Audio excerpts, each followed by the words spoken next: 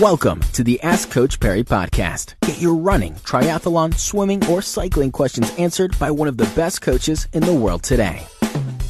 Welcome to another edition of the Ask Coach Perry podcast. I'm Brad Brown. Lindsay Parry with us once again. Lindsay, it's about a week ago we spoke on the podcast about the sort of change in the route and the addition of that 800 plus meters on Comrades Race Day and what effect that's going to have, particularly for the guys and girls starting in G and H. And I mentioned in that podcast we'll be chatting a little bit about how you can save yourself 20 minutes on Comrades Race Day. We did a very similar podcast last year for the down run. Up run slightly different, but the principles remain.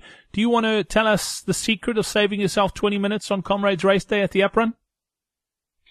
Yeah, so let's start with the good news, and that is that the start of the up run spills just about straight onto the highway. So it definitely, the start line clears faster than the down run, but much more important than the fact that it clears slightly quicker, because we're talking about a minute, 2 minutes maximum that it's quicker.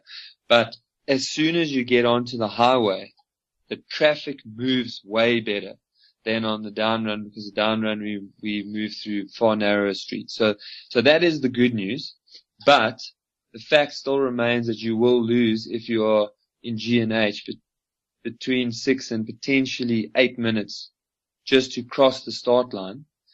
And then, as we did discuss about a week ago, you now have that extra problem of needing to make up 7.5 minutes in the first half. So effectively this year, for those back markers, we are looking at needing to do Comrades in more like an 11:45, 11:50, rather than getting the full 12 hours to do the race. So it becomes absolutely imperative that we waste absolutely no time. And the way that we save 20 minutes on race day is that the short version is to promise yourself on race day that once I cross the start line, I will not stop moving for the rest of the day until I get into the stadium and cross the finishing line. Okay, so that is really the essence of saving that time. It's make sure you move. Running or walking, every step is a step to the line. Now, how do we save ourselves 20 minutes on race day? Well, it's more a question of don't waste this time. That's maybe a better way of selling it, because we've got 48 aid stations along the way. Okay, and you've had it hammered into you that you've got to take this and make sure you get that. And so because you're really worried and you want to make sure you get everything you need at the aid station, you stop and you get what you need. Now, every time you stop at an aid station, you basically blow between 10 and 30 seconds. It's gone. You're not going to get it back. Every time you stop moving, the clock keeps ticking.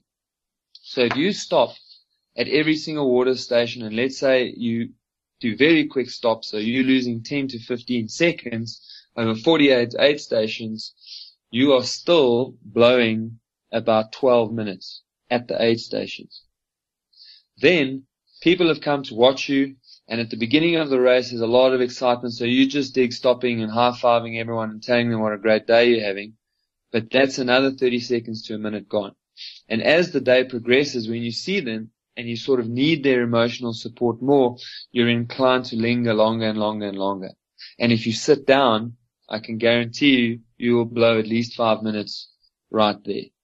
So your seconds who are there to assist you, by stopping at them, we easily lose another, let's say 5 to 8 minutes on race day.